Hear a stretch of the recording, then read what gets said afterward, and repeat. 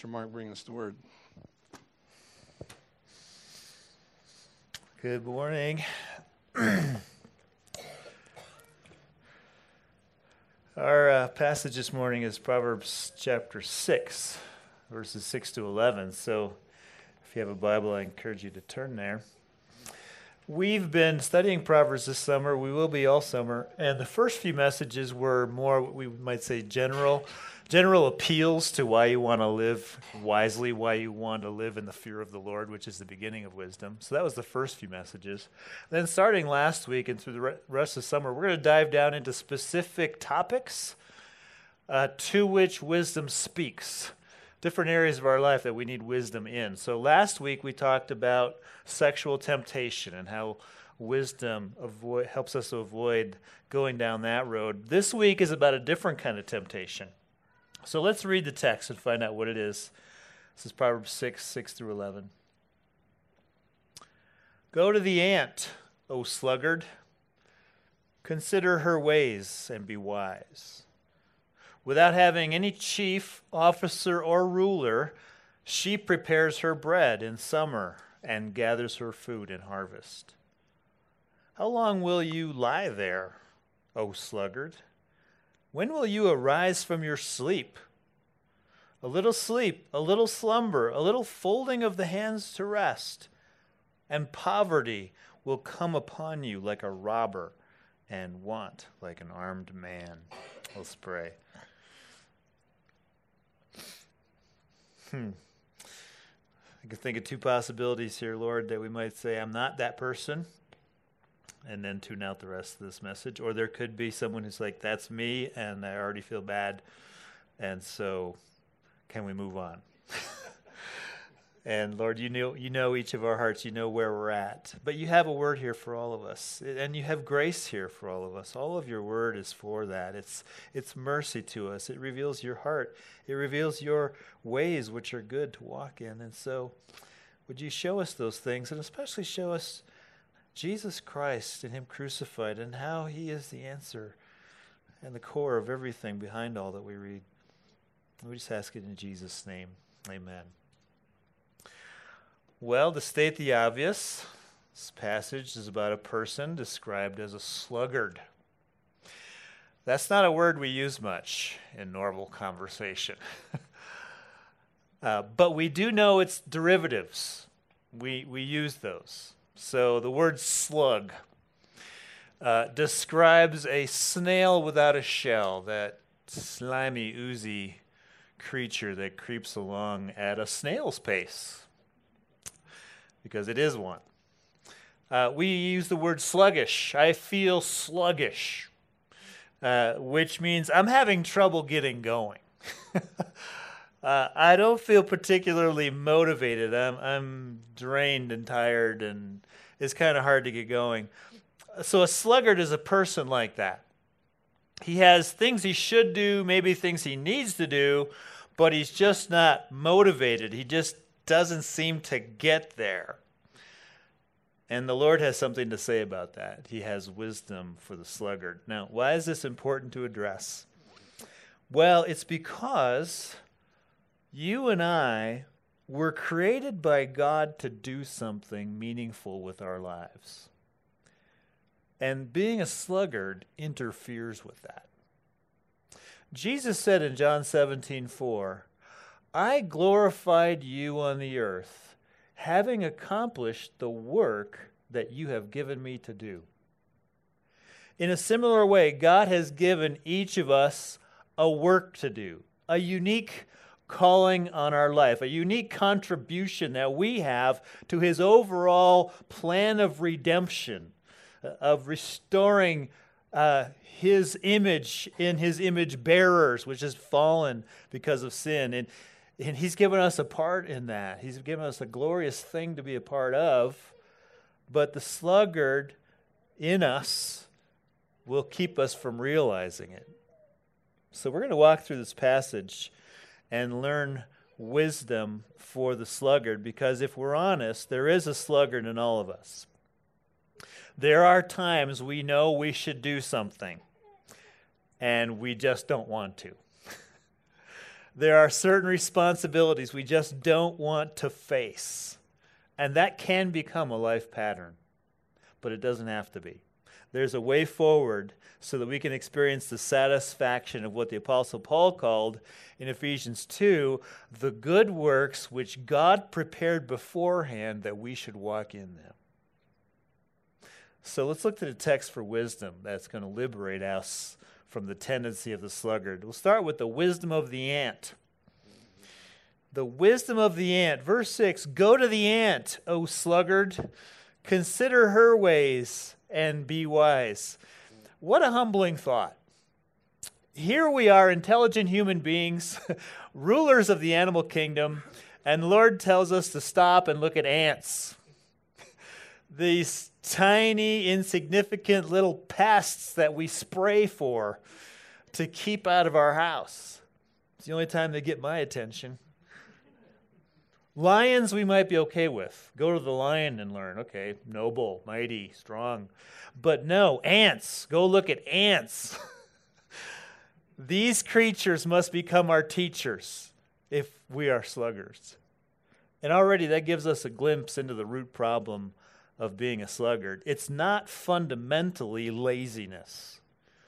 It's not just a love of ease, though that's probably the predominant characteristic. But beneath the laziness is pride. This is what Proverbs 26:16 teaches.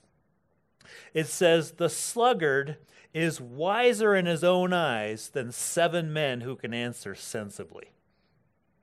If 7 wise people all say, hey, you need to do such and such, the sluggard says, no, I don't.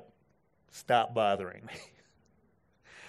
Or, yes, I'll get to that, but he ends up not doing it because he finds good reasons not to. The sluggard won't listen to sensible people. He won't respond to counsel. He won't change his or her direction. And it's not because of an inability to do what he should do. It's about a heart disposition. Proverbs 21:25 says, the desire of the sluggard kills him, for his hands refuse to labor. Some people are legitimately tired, weak, disabled by illness, so they have trouble getting going because of barriers outside of their control. But that's not the sluggard. The sluggard's the person who can labor, but he refuses to. It's a heart issue. I know better. I can put this off. I don't have to do that. It's a pride issue. So right away, the Lord begins dealing with this in all of us. He says, humble yourself and learn a thing or two from the ant. And we have a lot to learn. So let's see what it is. Verses 7 and 8, they describe the life of the ant. Without having any chief, officer, or ruler, she prepares her bread in summer and gathers her food in harvest. That tells us 2 main things. The ant is internally motivated, and she does what's needed when it's needed. Another way to say that is she's responsible. She's motivated, she's responsible. Let's consider those 2 things in turn. She's internally motivated. We're told she doesn't require the external pressure of a chief, officer, or ruler watching over her in order for her to get going. She knows what to do, and she's just doing it. She has an inner motivation that compels her. You'll notice that if you've ever watched ants at work. Several summers ago, when we were new to Colorado, I learned that if you don't spray around your house in the spring, you will get ants in your basement. So that happened. One day I went down to my basement, and there was this column of ants coming down the wall and across the floor like an ant highway, like hundreds of ants, little black ants. And so that got my attention. So I look at them, like, is that really what I think it is? And it is. And they're going in 2 directions. Like, there's some that are coming in, and there's some going out, carrying stuff. Carrying away all of our valuable goods in miniature form out to their anthill. And you look at that, and you're going like, how do these hundreds and even thousands of ants know where to go and what to do? And how do they just do it? They're just motivated. They don't have anybody cracking the whip. They're just all doing their job. They're ants doing ant things. They're internally motivated without a chief officer or ruler. Now, in the human sphere, this is the employee that the boss never has to worry about. The boss knows that once he's given instructions and tasks, they're going to get done. He doesn't have to micromanage this person, doesn't have to keep checking in, isn't going to find his employee wasting time playing Candy Crush Saga on his smartphone. He knows that this worker is internally motivated to do their work. To be that kind of person is to be wise. That's skillful living. And that's a beautiful thing. When I was a supervisor at my old job, I had a couple of lab technicians that reported to me. And one, I knew that whenever I gave her something to do, she was going to knock it out of the park. She was going to own that thing, and she was going to get it done. And it was going to be fantastic. The other one, well, you never knew. She might get it done. She might not. You just couldn't tell. As a supervisor, that was hard because we engineers were doing this work for engineers, and they want their stuff. They want answers, and we're supposed to give them the answers. So it's a little hard to have an employee like that. But the one that knocks it out of the park, you're like, yes, I want 5 of you. It's a beautiful thing. Wisdom is attractive. We learned that in chapter 1. A person who's motivated internally, who doesn't need a chief officer or ruler to force compliance, is a beautiful thing. Second, we learn from the ant. She does what's needed when it's needed, which is to say she's responsible. She prepares her bread in summer and gathers her food in harvest. In other words, she knows that winter is coming. She's got a few months to gather in her food. So even though it's hot, even though the days are long, even though it's hard work, she knows I've got to do it now. Because later, when it gets cold, the ant community is going to have to hunker down and stay underground for months. So if we're going to eat in the future, we have to work hard today. The ant does what's needed when it's needed. She's responsible. Now, in the human sphere, this is the college student who endures classes she doesn't like because she knows it's necessary to get her degree. It's the minimum wage earner who puts away some money every month in order to buy a car. This is the person who's okay with delayed gratification. Long days and hard work now in order to bring about some good end later, in order to provide for yourself and others. There's a word that's been coined for this in recent years. It's called adulting. I saw a t-shirt that said, "I can't adult today." It's turned into a verb now. To adult means getting up when your alarm clock goes off, going to your job, paying bills, maybe raising kids, and all this stuff in life that is work. And the sluggard wears the t-shirt. Not today. I can't adult today. He'd much rather eat pizza and watch Netflix and hope that all the other things will just kind of take care of themselves. So we go to the ant and we learn. We learn to adult. We learn that to be internally motivated and responsible with what's in front of us is a good thing. It's skill for life. Now, we need to add something to our understanding of this before we move on. If I stopped here, we might think, well, this is just about being a responsible, productive person in the world.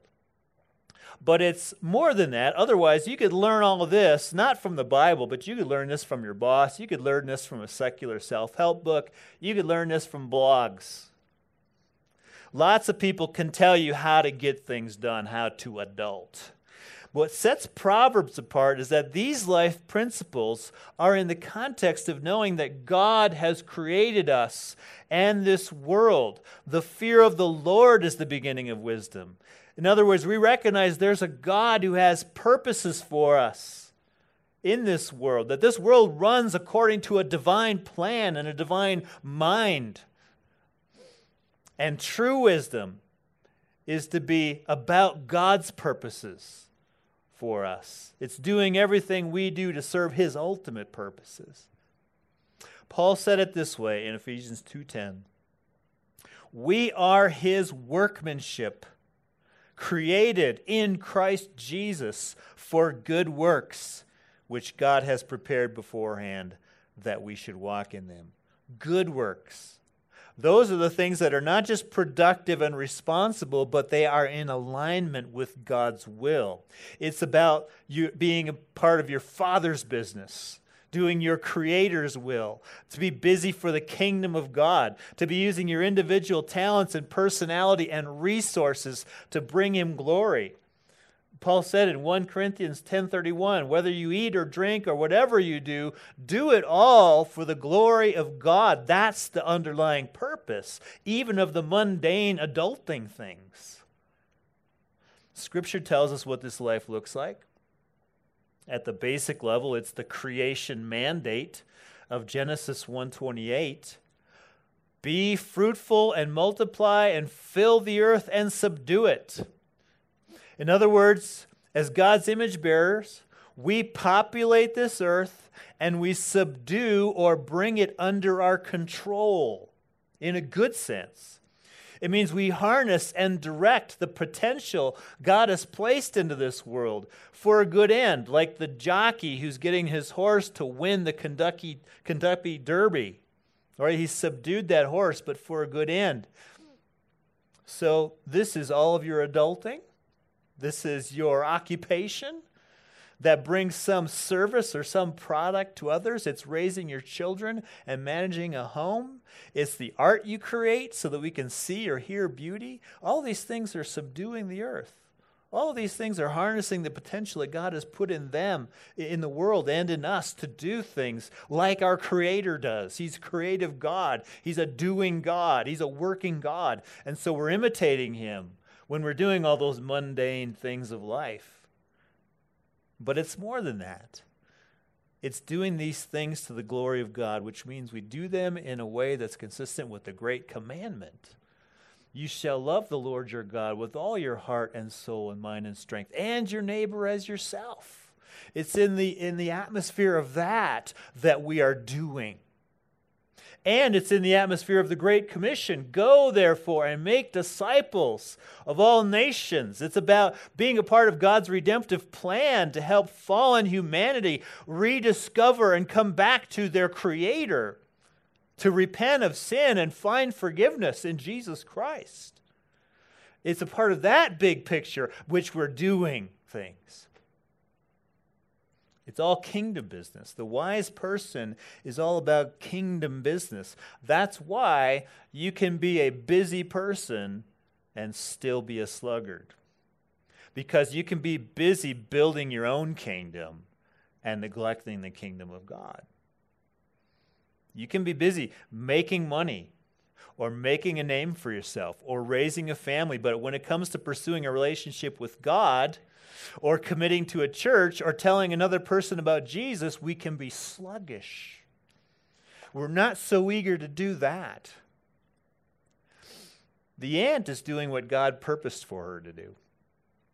And she does it with this inner motivation and with responsibility. If we'll be wise like her, we'll be motivated and responsible to walk in the good works that God has created for us to do.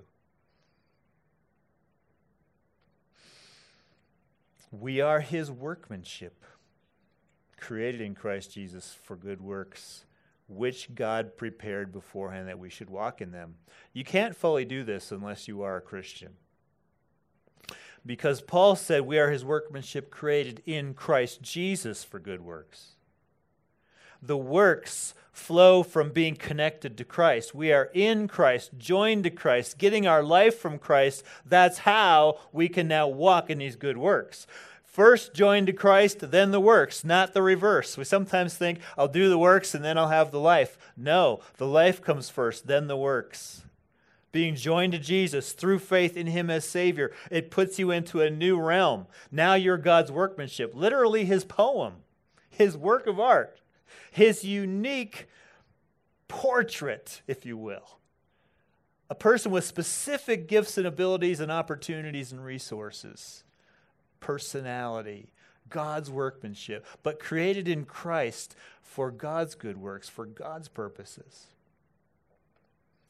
Being a sluggard can prevent us from that, though, when we're sluggish about these things. So let's talk more about the sluggard. He's so very different from the ant. The foolishness of the sluggard. Having exhorted the sluggard to learn wisdom from the ant, verse 9 poses a follow-up question. How long will you lie there?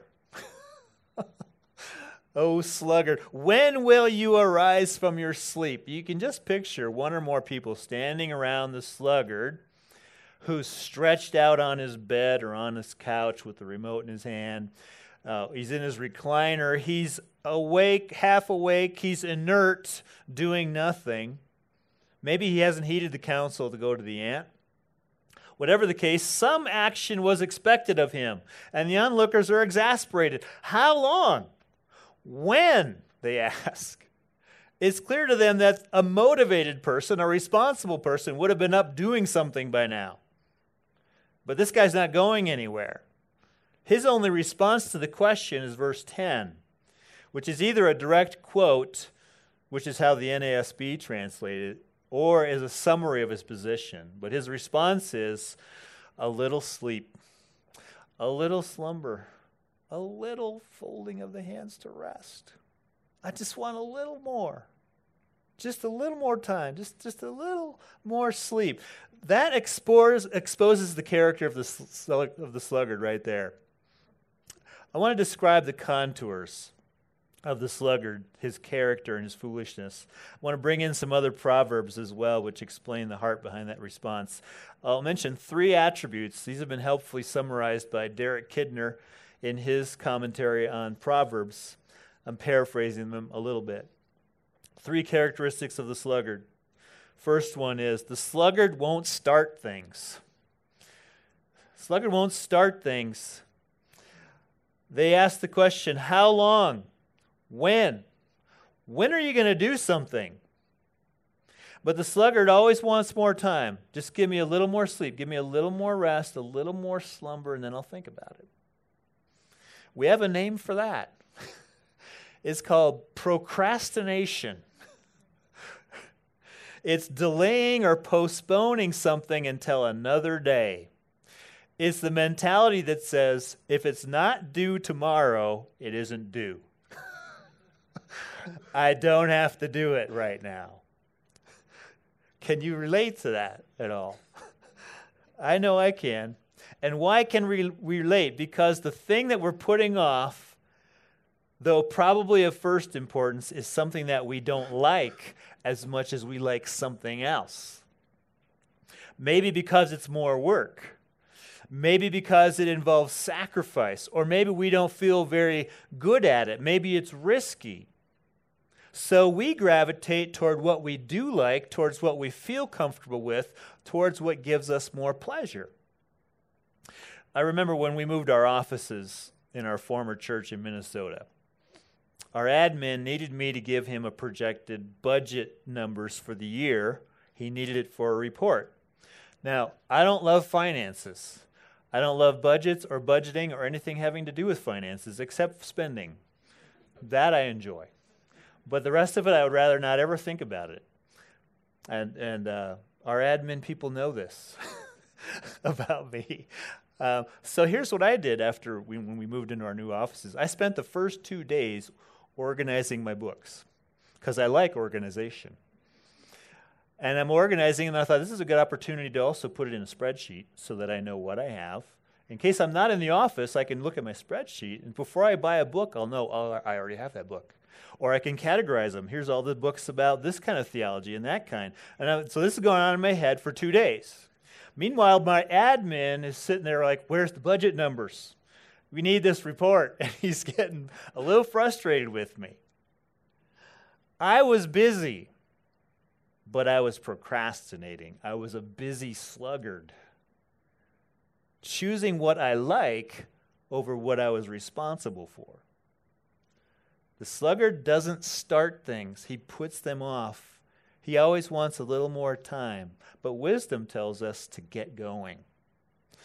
I love this counsel on procrastination from an old Scottish preacher of the 1800s. His name was Alexander MacLaren. Here's what he said. No unwelcome tasks become any the less unwelcome by putting them off till tomorrow. It is only when they are behind us and done that we begin to find that there is a sweetness to be tasted afterwards, and that the remembrance of unwelcome duties, unhesitatingly done, is welcome and pleasant. Accomplished, they are full of blessing, and there is a smile on their faces as they leave us. I love that image. When you check off that do list box, it's done, it's gone, and it's smiling at me. Thank you for accomplishing me.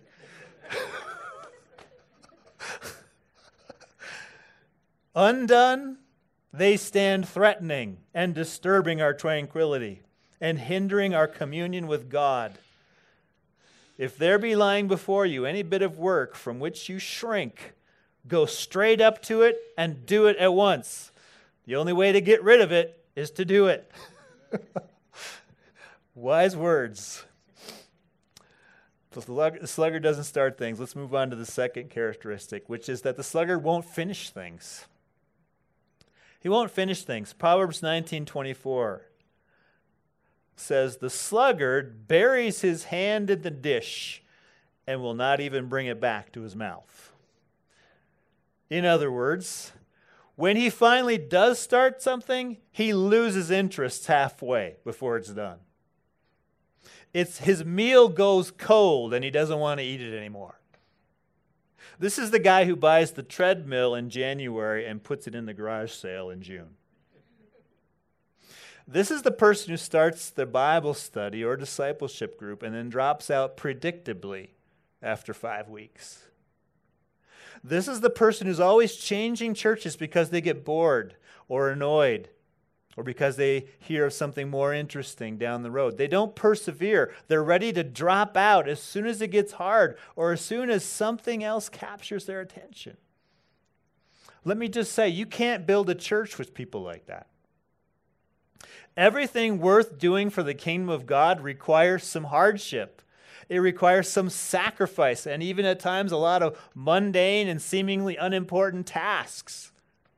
But the benefit is in seeing something through to the end, which is why Paul said in Galatians 6:9, let us not grow weary of doing good, for in due season we shall reap if we do not give up. Sticking it out to the end. That's wisdom. That's where you reap the benefit. That's where the harvest is. One more characteristic. The sluggard won't face things. Proverbs 22:13 is insightful on this. The sluggard says, there is a lion outside. I shall be killed in the streets. Now, what's he saying? Well, it means that in order to get out of some responsibility, the sluggard makes up ludicrous excuses to justify not doing it. The reason I can't go out into the streets, into the world of responsibilities and commerce and people, is because a lion will eat me. Really? I don't think so. Main Street is not usually where you find lions. They stay away from populated areas. You see, the sluggard bends reality to rationalize his own laziness, his own inactivity. He creates a reason in his own mind about why he can't do what God has called him to do in the Great Commandment or the Great Commission or the creation mandate. Like Moses saying, I can't lead your people. I am a man of slow speech. We make up excuses. We pass up opportunities. We talk ourselves out of things. So maybe you are asked to lead something. Maybe it's a discipleship group. Maybe it's a ministry team. And you say, oh no, I wouldn't be any good at that. Maybe you have an opportunity to tell somebody about Jesus. And we tell ourselves, no, they're not interested. No, they don't want to know that. They would just throw it in my face. We bend reality. We make up excuses. We paint these pictures that satisfy our conscience when we stop doing what God wants us to do. We gravitate to what makes us comfortable, and we make up excuses when we don't want to or when we're afraid to do something that the Lord has put in front of us. Something that if we did it, we would find him to be faithful, to give us sufficient grace to do that thing. We don't face things and do them trusting God to come through for us. So the sluggard doesn't start things, he doesn't finish things, he doesn't face things. And that has consequences. So verses 10 to 11 describe those consequences. Again, it says, a little sleep, a little slumber, a little folding of the hands to rest. Okay, you want to go down that road? Here's where it leads. Poverty will come upon you like a robber, and want like an armed man. This isn't the kind of poverty and want that comes from circumstances outside your control. There is such a thing as the righteous poor.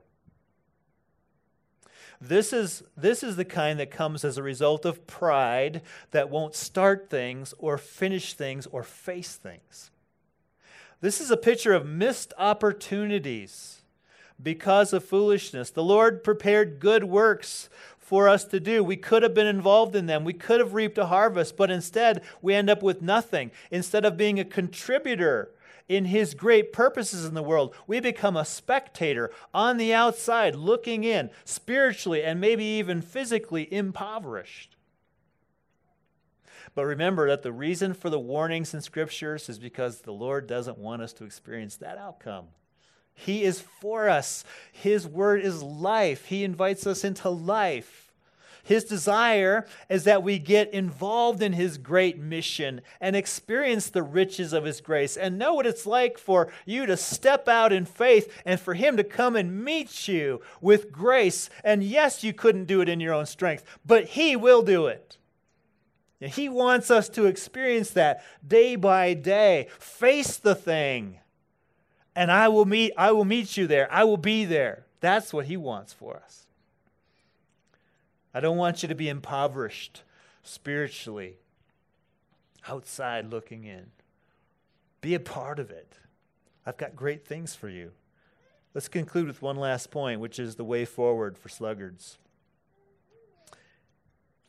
The way forward. Here's where we don't want to go wrong.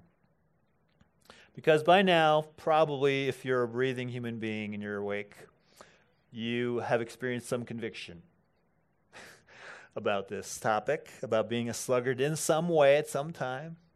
Now, it's very tempting when you're convicted about something to tell yourself, okay, now I'm going to be more diligent. This week, I'm going to discipleship group. This week, I'm going to watch less Netflix. This week, I'm going to say to that coworker, I'm going to talk to them about Jesus. I've been putting that off. Now, all of those things might be good and right actions, but not until you've done something else first. First, you go back to the cross. First, you remember that Jesus died for sluggards. You see, we have a Savior who was not a sluggard, but who fully invested himself in the work God gave him to do, which was to bear the blame and the punishment for all of our sluggardly deeds, or lack of deeds. Jesus started something. The Son of Man came to seek and to save the lost. And he finished that task on the cross. He said, "It is finished. I've done it. I've paid the penalty for the sin. I've borne it in myself." And he did all that with a resolute commitment to face the agony of providing that salvation. Luke 9:51 says, when the days drew near for him to be taken up, he set his face to go to Jerusalem. He made no excuses. He didn't say, I can't do this, it's too hard, it's too dangerous, there's a lion in the streets. No, he knew it would be hard. He knew it would cost him his life, and he faced it because he loves us, because he wants us to be free. He wants us to join him in the great mission, which is better than life, and it results in a life forever.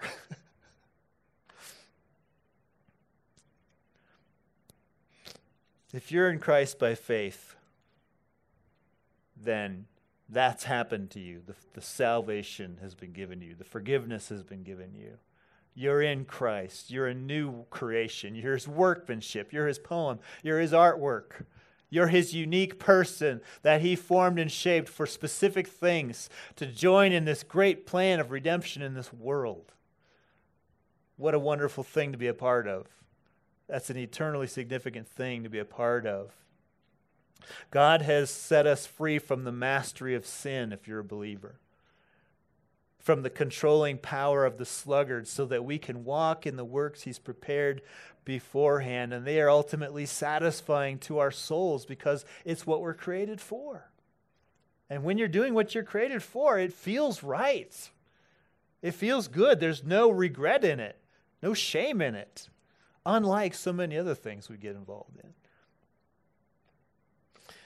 As I said before, you can be a busy person and still be a sluggard. Your life can be full of activity. You got plans for your summer, plans for your life. You're going to the gym or to work or to dinner with friends. But you could be like Solomon in Ecclesiastes and do all of that stuff, and at the end of it, it's just vanity of vanities and striving after wind. You find out, that wasn't really all that great. God's mission is better. Something eternal to live for. Using your creativity, your invention, your service in His care, doing what He created you to do, bringing people into relationship with Jesus Christ, living in a manner worthy of your calling, showing the world what it's like to be free from your sin, doing what you do with God's smile. That's what's really satisfying. So friends, what God-glorifying dream or initiative captures your interest? What stirrings do you have of accomplishment for Christ? Is it leadership in the church? Maybe some of you younger men are called to be pastors, elders. Is it discipling others, pouring your life into one or two other people? Maybe God is calling some of you mature ladies to do that, to invest in some of the younger ladies who are coming along behind you, not quite as far advanced in the knowledge of the Lord as maybe you are. Maybe the Lord is stirring some of you to spend time with that non-Christian coworker, take an interest in their life, look beyond their differences of worldview and lifestyle, and see them as made in the image of God and worth introducing to Jesus. Maybe you have a stirring for a particular ministry. We've got several families here who are involved in foster care. They've got ideas about how we can be involved in that. That's a vision God's given to them, an exploit for Jesus. Maybe the Lord's speaking to you about serving in children's ministry or joining us on the next Rancho 3M trip or helping with a church plant.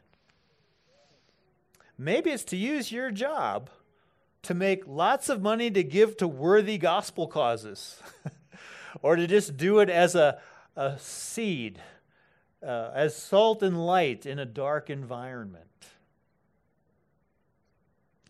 Maybe it's to use your suffering as a platform to tell others about the grace of God that is sufficient in all things. It could be 1,000 different things, but God has given us a work to do. Let's not say there's a lion in the street, so I can't do it. Let's not make excuses that prevent us from engaging in great exploits for Jesus. He will help us. He will come to our aid. His grace is sufficient. And there's no fear of trying and messing up. I think that's the common reason we don't say yes to certain responsibilities or ministries. It exposes our sin. It exposes our weakness when you have to do something that you're responsible for. And then we realize, I'm really I'm not God and that I fail a lot. And that's partly why I think we hold back. I just don't want to be exposed for who I really am. And if I stay away from things, then I can keep that image.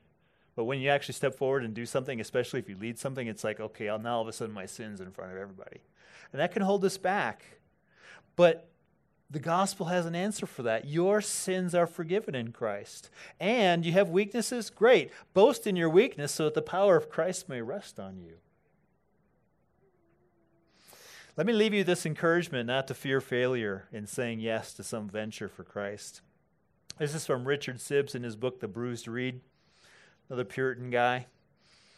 He said this: some are loath to do good. They don't want to do something because they feel their hearts rebelling and duties turn out badly. We should not avoid good actions because of the infirmities attending them. Christ looks more at the good in them, which he means to cherish, than the ill in them, which he means to abolish. Christ loves to taste of the good fruits that come from us, even though they will always savor of the old nature. He just has a heart for us. Our offerings are acceptable to him through the blood of Christ, according to Peter. So we can try and we can fail, and it's okay. He loves to taste of the good fruits of stepping out, putting aside the sluggard, and trusting God and moving forward. Let's not hold back from pursuing exploits for the name of Jesus. May our church be an anthill of activity for the Lord. And your families, your homes. An anthill where he's present, we exist underneath his grace and his favor, and we're going about our Father's business. You know, he's given us the Holy Spirit to do that. He's forgiven our sins. We can move forward. Let's be about our Father's business. That's wisdom. Let's pray. Lord, please dispel any sort of guilt, motivation as a result of this message. I got to do better.